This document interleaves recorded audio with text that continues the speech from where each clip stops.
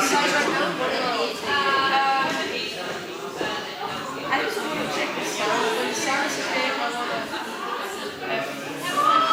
but for me, it's like when the sound is okay.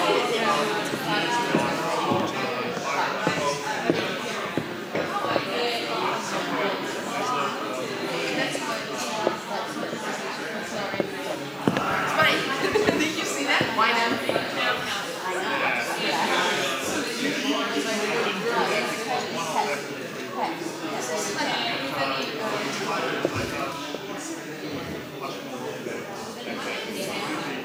We are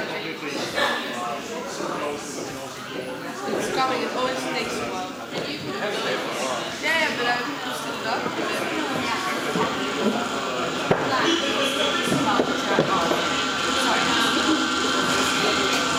We're just checking the sound and setting up for Rose's presentation in about 10 minutes, okay?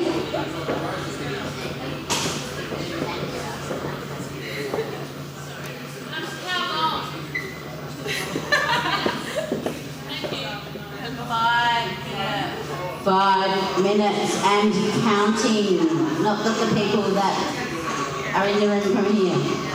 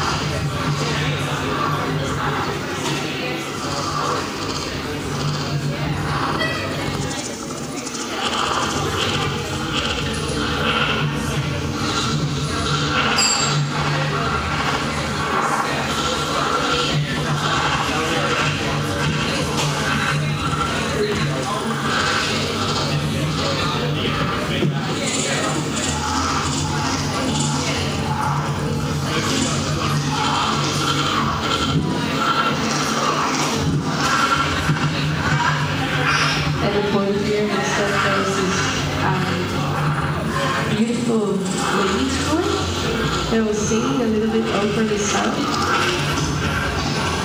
A bit sad, maybe. Never really ends. There's also no real beginning. I just quit.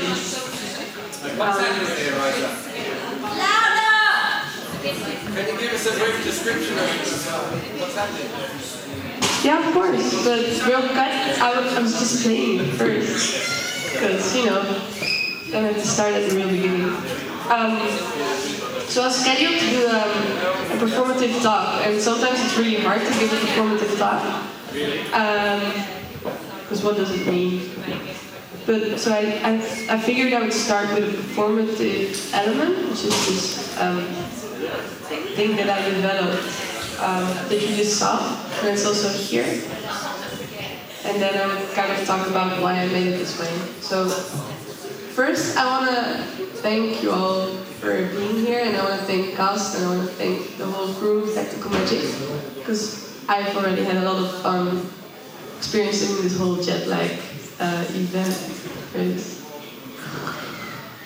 Yeah, because I come from the Netherlands. My name is Rosa. I live in Amsterdam.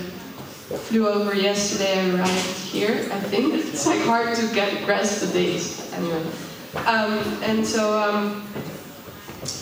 Yeah. So I'm doing, this is a work.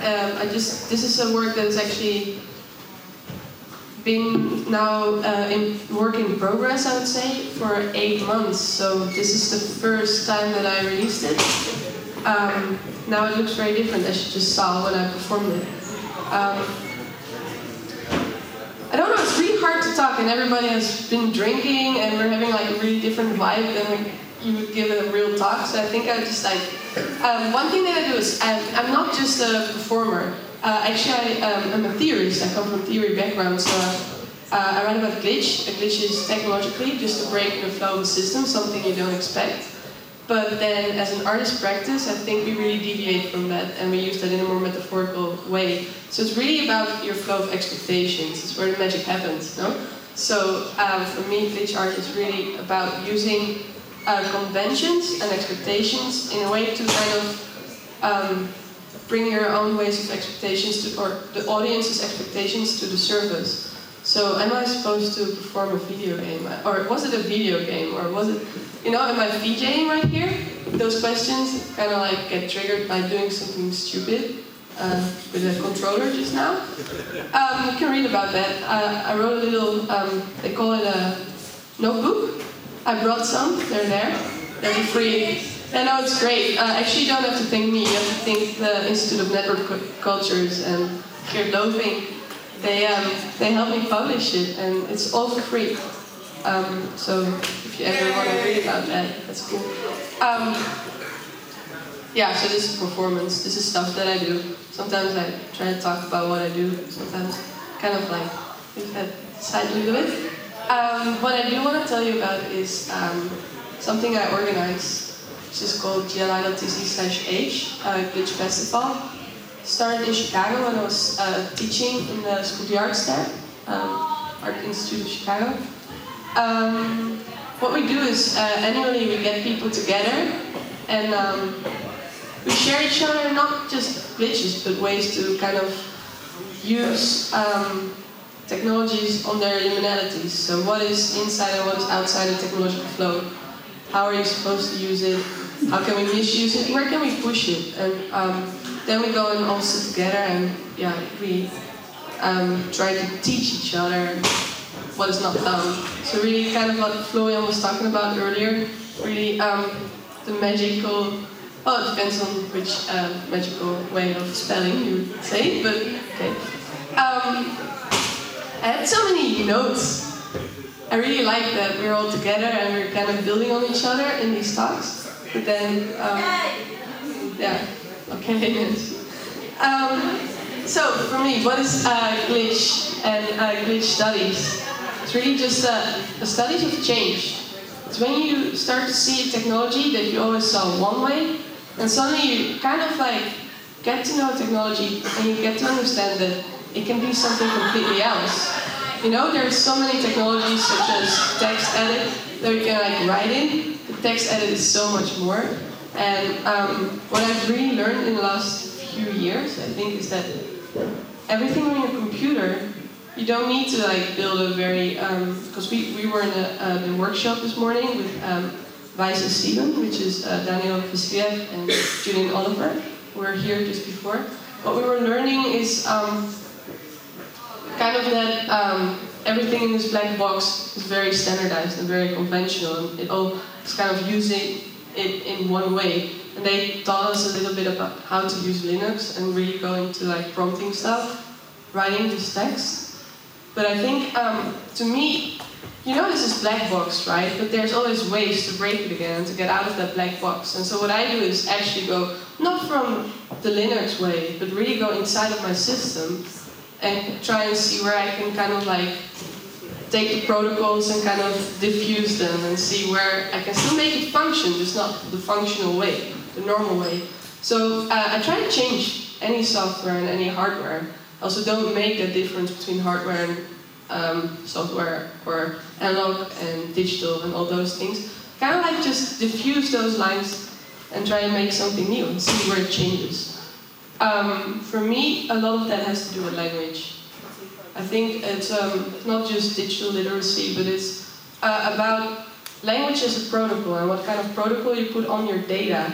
Because everything in your computer is basically, in the end it comes down to, maybe you can call it zeros and ones, I don't know, call it all kinds of things, but in the end it's kind of the protocol that you put on top of it, and then you reinterpret it, and then it can become anything. So there's a really big power actually to know what protocols you're using, what kind of programs maybe you're using, and how that interprets or translates the data that you're opening up, for instance, or writing.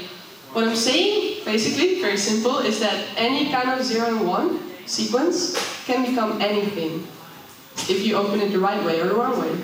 You know, and right and wrong is just a convention, kind of your own. So everything in the computer, even if you're inside of your own system, is still very malleable. You can still make really a lot with anything. This image is the Tower of Babel. It's where people just didn't know each other's language, so they started fighting.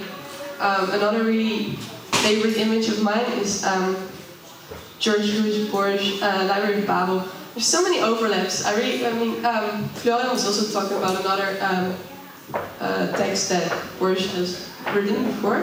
This is actually my favorite, and I always recommend you to read it. The story is that in the Library of Babel, you have all the books that could ever be written, that have 214 pages of all character sets, so sequenced in any kind of way. So you can imagine that if you have 214 pages in all character sets, there is a lot of books in this library that are nothing, like unreadable.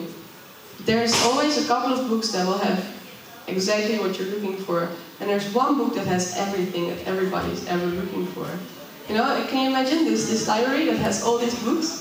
And what are you going to do if you visit the Library of Babel that has all the books that can be ever written? And that's actually what he's talking about. There's a couple of people that are visiting this library. Some of them, they get really angry because there's so much crap. There's so much wrongly written data. And they know that there's a couple of really well-written books that has the information that they want. So there's people that are really getting angry, and there's people that are really happy there. But the people that are getting really angry, they're starting to burn the books. Because they just want to have the best book ever. And until they find the best book ever, they'll just keep burning stuff. So this book is kind of like what we're doing in this black box. We're kind of like burning all the data sequences that don't make any sense, until we only keep the right protocols here, the right ways of the conventional ways of reading this data. Way too complex.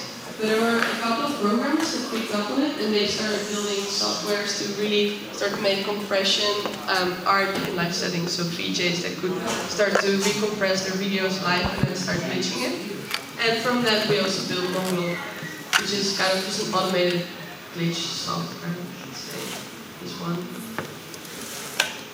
I can show you a quick demo. It's funny because I made the interface and I'm not an interface designer, so it's really crappy interface. But sometimes it doesn't work. For instance, this is a BMP. BMP is just a bitmap image, so it organizes every pixel linearly.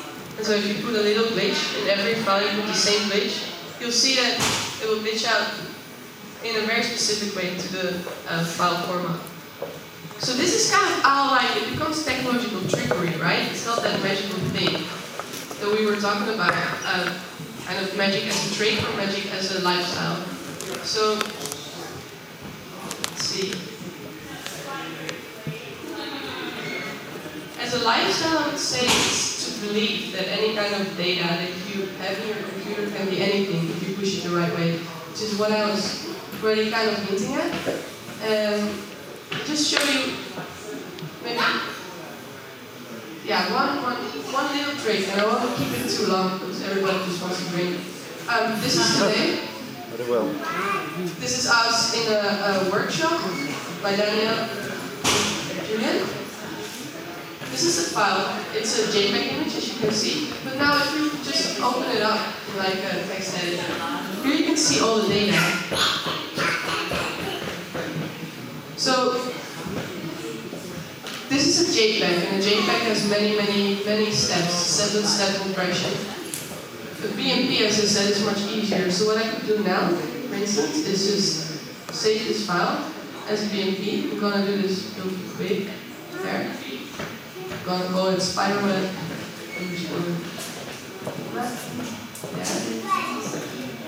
Now opening again the text edit.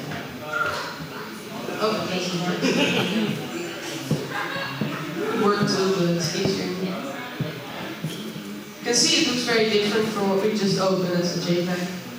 But the nice thing about this is that because a JPEG is so linearly organized, you see a lot of data. I can just take some stuff and push it, I don't know, wherever I want to push it. Many times, probably enough.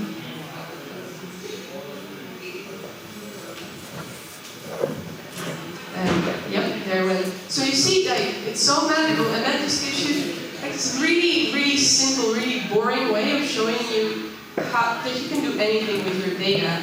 If you use the software is not in the way they're supposed to be used, for instance, or if you just believe that even if you're not, because if you're not in Linux, you can still misuse a lot of things and really feel malleable and feel like you can actually push. But you have to learn, I feel like you have to learn where your program ends and where your own way of programming or reprogramming the program kind of starts. So for me, this is kind of the fight that I always do. Let's see. Maybe that's a good end, I think. We can talk about how it's really popular and stuff, but you'll find that out.